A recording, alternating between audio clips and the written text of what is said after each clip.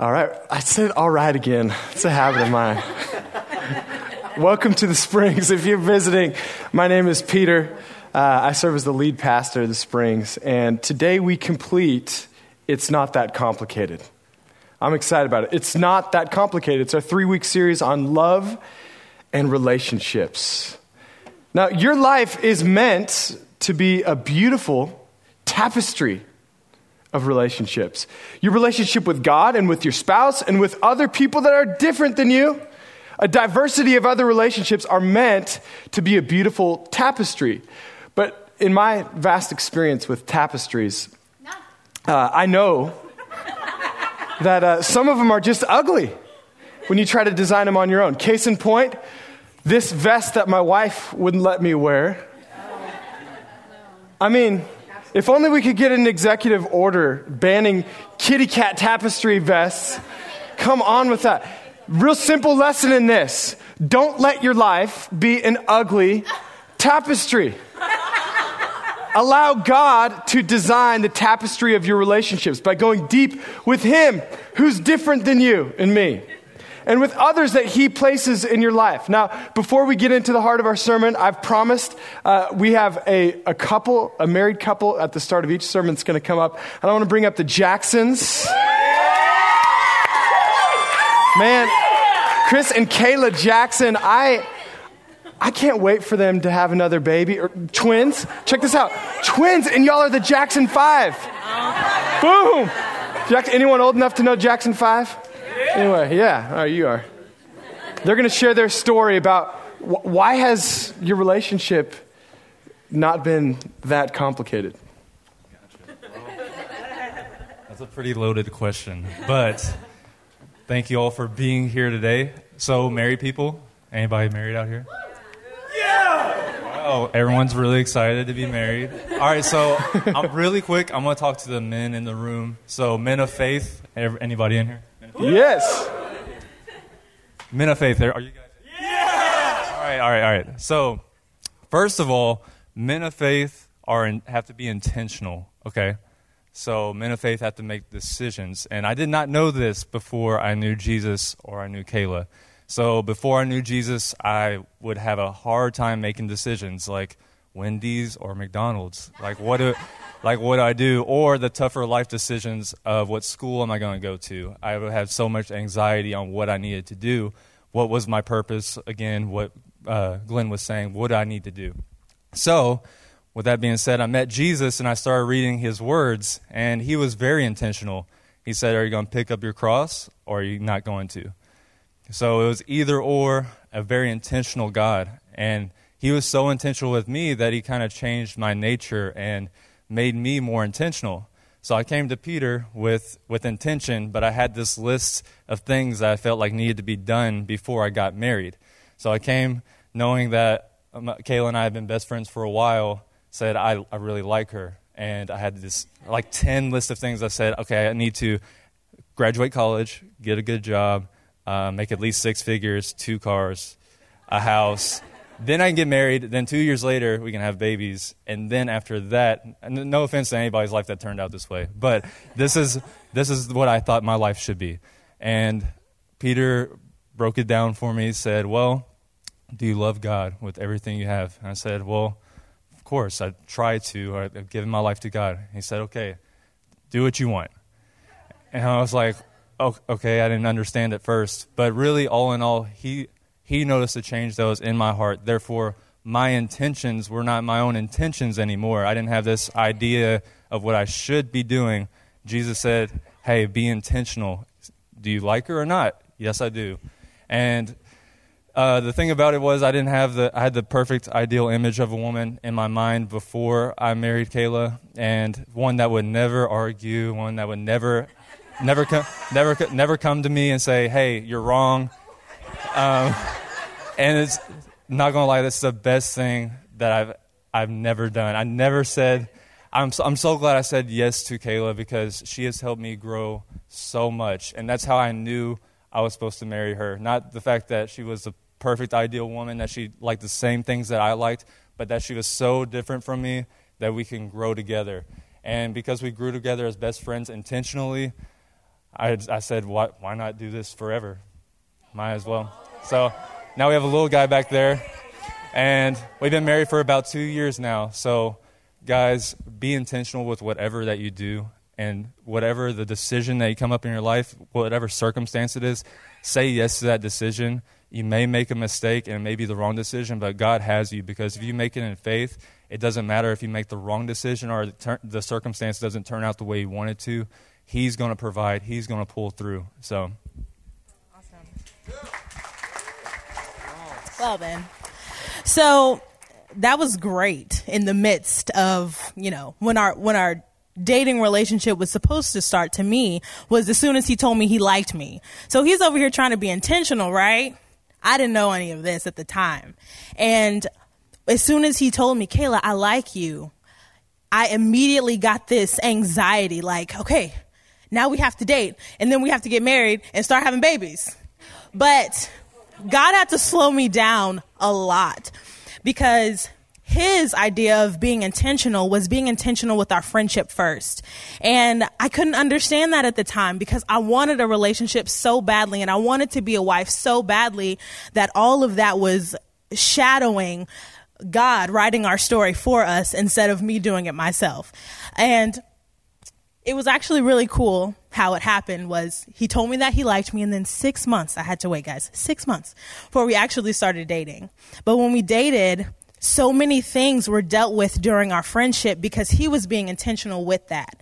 And if I could say anything to my single self before all of that happened, it would be to really trust God, that he's not only good after marriage, but he's good even before that. Chris was actually the guy who invited me out to church for the first time. And I had no idea that he would be my husband. If you told me when I was 16 that I was going to marry a white dude, I would have looked at you like you were crazy. And God has just done above and beyond what I ever could have put together, because he showed me that I had to take my hands off of it. Ladies, did anyone relate to that? To take your hands off of relationships? I mean, it's definitely difficult, but when you're rooted in Jesus, you can totally trust him to be way better than what we can be all the time. And then finally, I mean, of course, we've had to work through things, and we have a lot of differences, he's a man, I'm a woman. No, but there are definitely cultural differences and all kinds of stuff that comes up when you're married. But like I said, all of that, you can trust it in the hands of Jesus, because he always has it.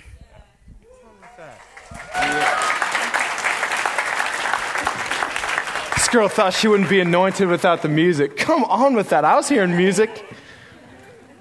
Praise the Lord. Y'all, that's going to be probably one of the best interracial marriage stories you will hear the rest of your day. Because I want to go to another story of a Moabitess, someone from Moab, and a Jew named Boaz. I want to go to the book of Ruth. And you can follow along with me if you have your Bible. I'm going to skip around and go pretty fast, though, so stick with me. Ruth chapter 1, verse 1. In the days when the judges ruled, there was a famine in the land. And a man of Bethlehem in Judah went to sojourn in the country of Moab. Sojourn is pilgrimage, to seek food or refuge. He and his wife and his 2 sons. The name of the man was Elimelech, and the name of his wife, Naomi. Now, because of this famine, they go to Moab just to survive, just to see if there's any food, any jobs. And surviving didn't go very well for Elimelech. It says right away he died. And so Naomi is left with the decision, do I take my sons and go back to Bethlehem, or what do I do? And that decision was kind of already made for her, because her 2 sons were already on, Moab mingle, and found themselves some wives. And they married 2 women, Orpah and Ruth, and they ended up dying pretty soon too. So Naomi is left in this foreign land with her 2 daughters-in-law from a whole different culture. And she's left without refuge because in the ancient Near East, men were the only way that women could survive. And so she says, look, I'm probably going to go home, but y'all can go back to your families. You don't have to stay with me. And Ruth and Orpah were like, look, we're going to stay with you. We got you. And she kind of reminded them, though, like, hey, I got no help for you in this whole husband thing. That game you're going to have to work on your own. So Orpah peaced out, kissed her, and left. And then verse 16, Ruth said, check this out. She said to Naomi, do not urge me to leave you or to return from following you. For where you go, I will go. Where you stay, I will stay. Your people will be my people, your God, my God. Where you die, I'll die. Where you're buried, that's where I'm going to be buried. And may the Lord do all that and more to me if anything but death departs me from you. And I love when the Bible has these really obvious narrative moments, because in verse 18 of chapter 1 it says, when Naomi saw that Ruth was determined to follow her, she said no more. Yeah, you think? And they both go back to Bethlehem just to survive. And it says that the whole city was stirred to see Naomi back with her daughter-in-law and to hear the depressing story.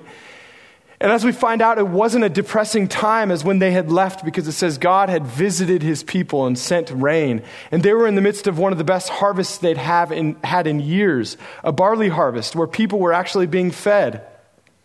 And it says that Ruth went to the edge of a group of different fields to see if she could just glean anything. She was waiting, some theologians think, just to gain permission to glean any food that would be left by the reapers. See, she didn't know of the Jewish law that said that any refugee or foreigner or poor person could go to the edge of any field of a Jew and glean on their own. She didn't know this. She just sat there vulnerably. And as she sat there, one of the men that owned the land noticed her, a man named Boaz. Boaz goes to her, verse 8 of chapter 2. Boaz said to Ruth, now listen, my daughter. Now, he wasn't saying my daughter like he thought he was her dad, but he was saying this word to express a tenderness and an affection, saying basically, you are one of us. He says, my daughter, do not glean in another field. Do not leave this one, but keep close to my young women. Let your eyes be on the field that they are reaping and go after them. Have I not charged the young men not to touch you? And when you are thirsty, go to the vessels and drink what my young men have drawn. Then she fell on her face, bowing to the ground, and said to him, why have I found favor in your eyes, that you should take notice of me, since I am a foreigner? You see, that same false self-image, foreigner, came up in her mind again, and Boaz drives it home further just to remind her that she belongs. He says, verse 11, Boaz answered her, all that you have done for your mother-in-law since the death of your husband has been fully told to me, and how you left your father and your mother and your native land and have come to a people that you did not know before. The Lord repay you for what you have done, and a full reward be given to you by the Lord, the God of Israel, under whose wings you have come to take refuge. Under whose wings you have come to take refuge. Now, as you read on, you'll see that Ruth was able to gather enough to feed her and her mother-in-law, and she was able to gather enough confidence in the Lord to go and propose to Boaz. Spoiler alert, too late. She proposed to the dude. They get married, and they have a baby, their first son, Obed. Obed was the grandfather of the great King David, both predecessors of the greater King Jesus. This is an amazing story. Now, with our time remaining, I want to spend 15 or 20 minutes driving home one big idea. So if you leave with nothing else, if this is the only thing you get, know this, that God's unfailing love is our only true refuge. God's unfailing love is our only true refuge. Now, in recent weeks, I've been talking about how relationships, marriages, they're not just bilateral agreements between a husband and a wife. A marriage has a lot more to do with God than we think, and any other relationship for that matter. It's about how God has transcendently enabled us for relationship with Him and for one another. And in God and for God and through God, we can have this beautiful thing called relationship, without which life is a waste. And so when I do weddings, I'll often say things like this, like, the only two things essentially that can destroy a marriage is number one, a husband, and number two, a wife. But if both are seeking refuge in the hope of God, then there's hope in a marriage. The same hope that Boaz talked about when he affirmed this admirational, beautiful language, under whose wings, Ruth, you have taken refuge. That's the hope. Jimmy Evans says it this way. He's a pastor in Amarillo. He says, marriage isn't designed to be between a man and a woman. Marriage is designed to be between a man, a woman, and their God. You see, only when the husband and the wife are seeking refuge in their God will there be a marriage that's full of the life it was designed for. And why is that? Because my love for my wife doesn't just hypothetically fail, it often fails. But God's love never fails her, and it never fails me. So wives, I need you to know that your husband alone is not a safe refuge. Husbands, your wife is not a safe refuge. Please don't disagree with me and then go from here and learn the hard way. Your spouse is only safe when you are both seeking a safer refuge together. God's unfailing love is our only true refuge. Now, to drive this point home even further, I want to show you a few things from this story that would have been alternatives other than God's unfailing love for Ruth and Boaz to lean on. But please follow with me closely, because these alternatives are the same things that deceptively we tend to lean on. So I want to put God's love in the ring or the cage with these three things. God's unfailing love is stronger than, number one, prosperity or peace. Now, if you've been to a wedding, which I'm sure most of us have, you might have heard things like this in the vows.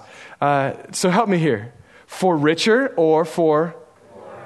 In sickness and in?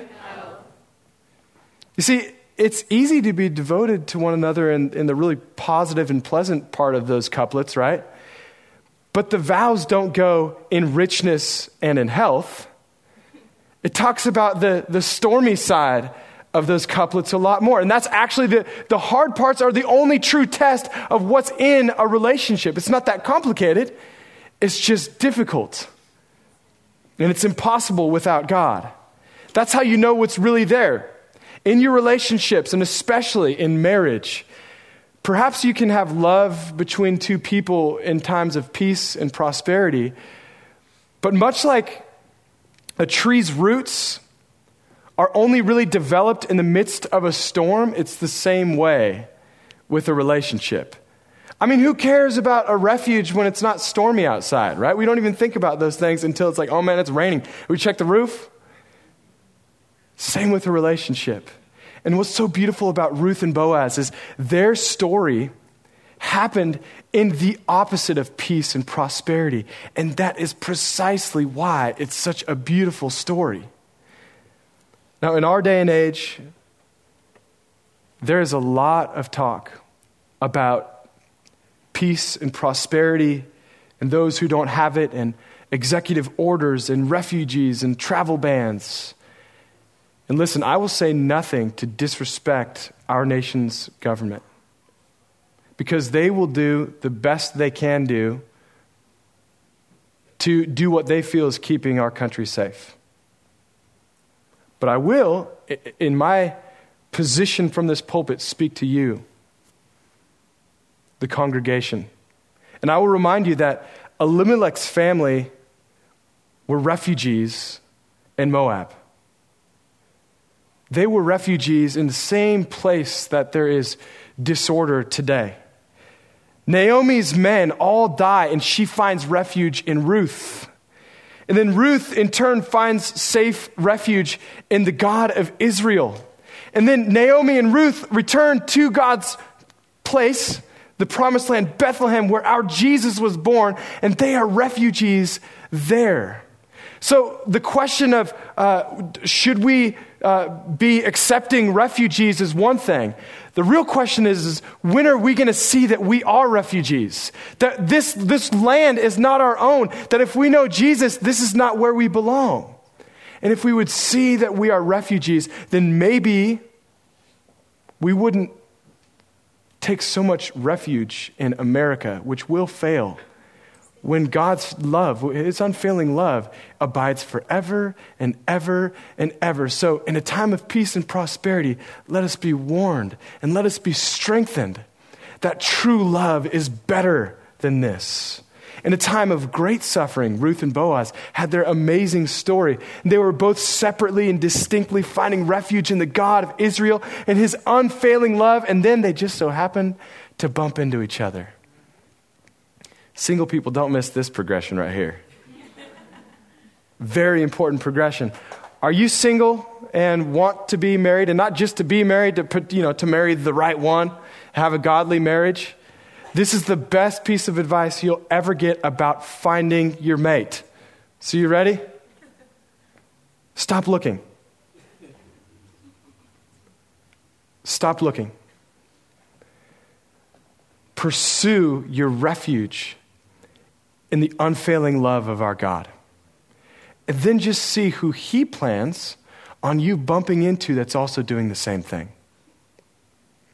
And I'm willing to wager that you'll really only find that person in a storm when it's difficult to trust God. Why is that? Because God's unfailing love is so much better and stronger than peace or prosperity. And it's also stronger than number 2, personal commonalities. Personal commonalities. Why is it that today's collective wisdom kind of says that compatibility in relationships is all about the sum result of all of our common interests? That's a foolish idea. What if there's an element that can draw two people together that's stronger than whether or not both of them like Asian food or like to watch rom-coms? And what if that element that draws people together holds them stronger together when they have nothing else in common? Maybe different cultures that they come from. You see, Ruth and Boaz had almost nothing in common. Check this out. She was a widow and he was a bachelor. She was unemployed and he was an industrious farmer. She was younger-ish and he was older-ish. She was a Moabite and he was a Jew. They came from entirely different cultures and languages and races. And collective wisdom would say, they're not a match. But see, when Boaz observed her and he watched how she conducted herself and he just looked at her character, he tapped into a greater wisdom than collective wisdom. He was listening to how she spoke, and undoubtedly she probably had a foreign accent to him. I mean, just imagine, someone speaking ancient Near Eastern Hebrew dialect and with a Moabite accent, Well, either do I. But to him, it was this foreign accent probably, and yet there was something strangely and bizarrely familiar about her that he was trying to put his finger on. What is it about her? And he could sense that although this person is technically alien, for some reason he felt right at home around her. And it was beautifully bizarre to him, I'm sure. And by the way, this whole relationship between two people of different races, you need to know, let's be careful when we read the Bible, especially the Old Testament. It does not forbid interracial marriage. It's interfaith marriage that the Bible has a problem with, especially when it forbids Israelites from marrying into Canaanite tribes. It's the same issue today, that God wants his people to find refuge in him and not any of the other gods of the land, whether it's a the Baal gods or Molech, or the gods of the lands today, like leisure or football or education or Republicans or Democrats or NASDAQ or Dow Jones? Will we find our refuge when it really matters and when it really counts? And can we prove it with our life, our words, our trust, our bank accounts? Can we prove it in hard times that our refuge is in God? And God is wanting for that to be clear, that He and His love is the only true refuge. And He wants our marriages and how we raise our kids to display that uniquely, especially when we have other things that are not in common. It's that one essential commonality, shared refuge, that we can share. In fact, that's why interracial marriage can be so uniquely beautiful in terms of the gospel. Whether it's with Ruth and Boaz, or Moses and Zipporah before them, or Chris and Kayla today, or any other interracial relationships you have in the church, or just relationships with people who are so different than you and challenge the things that you presume. Here's what can be uniquely beautiful if Christ is at the center of these relationships. That you get to know something different about God's creation, and you have a chance to get to know God better, who is different than you. And for me, one of the most beautiful things is what these types of relationships show the rest of the world. Earl, can you come up here? This is Earl Sidney Smith. He's my brother from another mother and from another city now, because we sent he and his beautiful wife, Sarah, out to Houston. But this guy and I, he doesn't even like the Spurs. Man, it's hard to find common ground with this brother. But here's what's beautiful. When he and I have nothing in common but Jesus, and yet we're closer in relationship than we are to the people with whom we have everything else in common with, that says something beautiful and profound about our Jesus. That's what's beautiful about interrelational relationships. It's different than everything else. Thank you, Earl. Borrowed your handsome face. Good job. What does it say? It says, uniquely demonstrates that God's unfailing love is our only true refuge. And it's stronger than personal commonalities, just like it's stronger than prosperity or peace. And finally, it's stronger than physical beauty. One of the things that ministered to me most about the book of Ruth is what it doesn't mention. I mean, how hot was Ruth? We'll never know. We'll never know because it matters less. Now, I'm sure that Boaz was attracted to her inner beauty and their shared refuge, and then undoubtedly he was physically attracted. But I'm so refreshed by it saying nothing of that in the Bible. Sometimes it's the things that the Bible leaves mysterious that most minister to me. Especially today in a culture where we're so stupid obsessed with unnatural beauty and physical seduction. And it's confusing for men and women in our culture. But God's unfailing love is not complicated like that. It's a deeper, stronger, more powerful and profound refuge than mere physical attraction alone. And the scary thing about why I take this so personally and so deep is because this is a battle I still fight. This is my guard still up to fight this thing that God helps me to fight. These lies that used to control me before I knew Jesus. Not to mention the fact that I have 3 beautiful daughters and I'm trying to sort all that out, the world that they're growing up in. But let me just remind you a little bit about my story because it has to do with this. I went to church. I said I believed in Jesus, but my disbelief in him was evident by the fruit of my life. And one of the big reasons why you could tell that I wasn't truly saved, I didn't really know God, is because I was controlled by a spirit of pride and lust. I tried to use girls to define me and to get what I wanted instead of really seeking the God of love. I didn't know that there was such a God to be sought until he sought me. When I was running after lust, he was running after me, and he sent peers in my high school, people who I used to sin with, to run after me and to preach the gospel and to make me new. And soon after that, I had new eyes to see life and to see young women. And I had my Boaz glasses on. And I noticed one of my peers that helped lead me to Christ. And I noticed in her, there's something different about her. There's a refuge she's seeking that we share. And she has this commitment to God's love to the degree that she doesn't need mine. She doesn't need any attention from me. And the more she rejected me, the more it could firm up my confidence in that deep refuge of God's love. But also the more it intrigued me about her. It made me inspired to wait a little longer. But, 9 years after that moment of noticing her, we got married. And that was 11 years ago this May.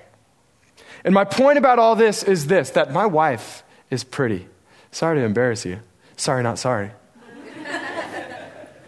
My wife is pretty, but there's always been something so much better about her that happens to be the same thing that holds us together. And that's this, that God's unfailing love is our only true refuge. Now, in Matthew 23, it describes when Jesus is coming back into the city of Jerusalem. And this is at the end of his ministry. The end of his ministry, he's pretty much completing what he has come to do on the earth. And before he enters into Jerusalem, he just looks and he just weeps over the city. He sees the hardness of people's hearts, the conservative self-sufficiency that people live with, all while rejecting God and relationship with him. And he's broken over the city. And he cries out, "Jerusalem, Jerusalem, how often would I have gathered your children together as a hen gathers her chicks under her wings, but you were unwilling." I wonder how often God cries similar things over us. So when Jesus says, "I long to gather you," he's invoking the same word picture that Boaz spoke of when he was speaking of Ruth abiding under the refuge of God's wings. He's invoking a picture like a mother hen in a barn. As the barn is burning down and she is covering her chicks so that they have refuge in her as the barn burns down and kills her and preserves the chicks. In fact, that's exactly what Jesus was going into the city to do. Even before these people who he wept over saying, "You were unwilling," even before we were willing necessarily, and before we chose to follow God, he was willing to make an eternal abiding place, an eternal refuge for us. Those of us burning under the fire of our own sin. All of us. And as a hen spreads her wings over her chicks, Jesus spread his arms out on a cross that Friday afternoon, and he hung, and he bled, and he died. And that's our hope.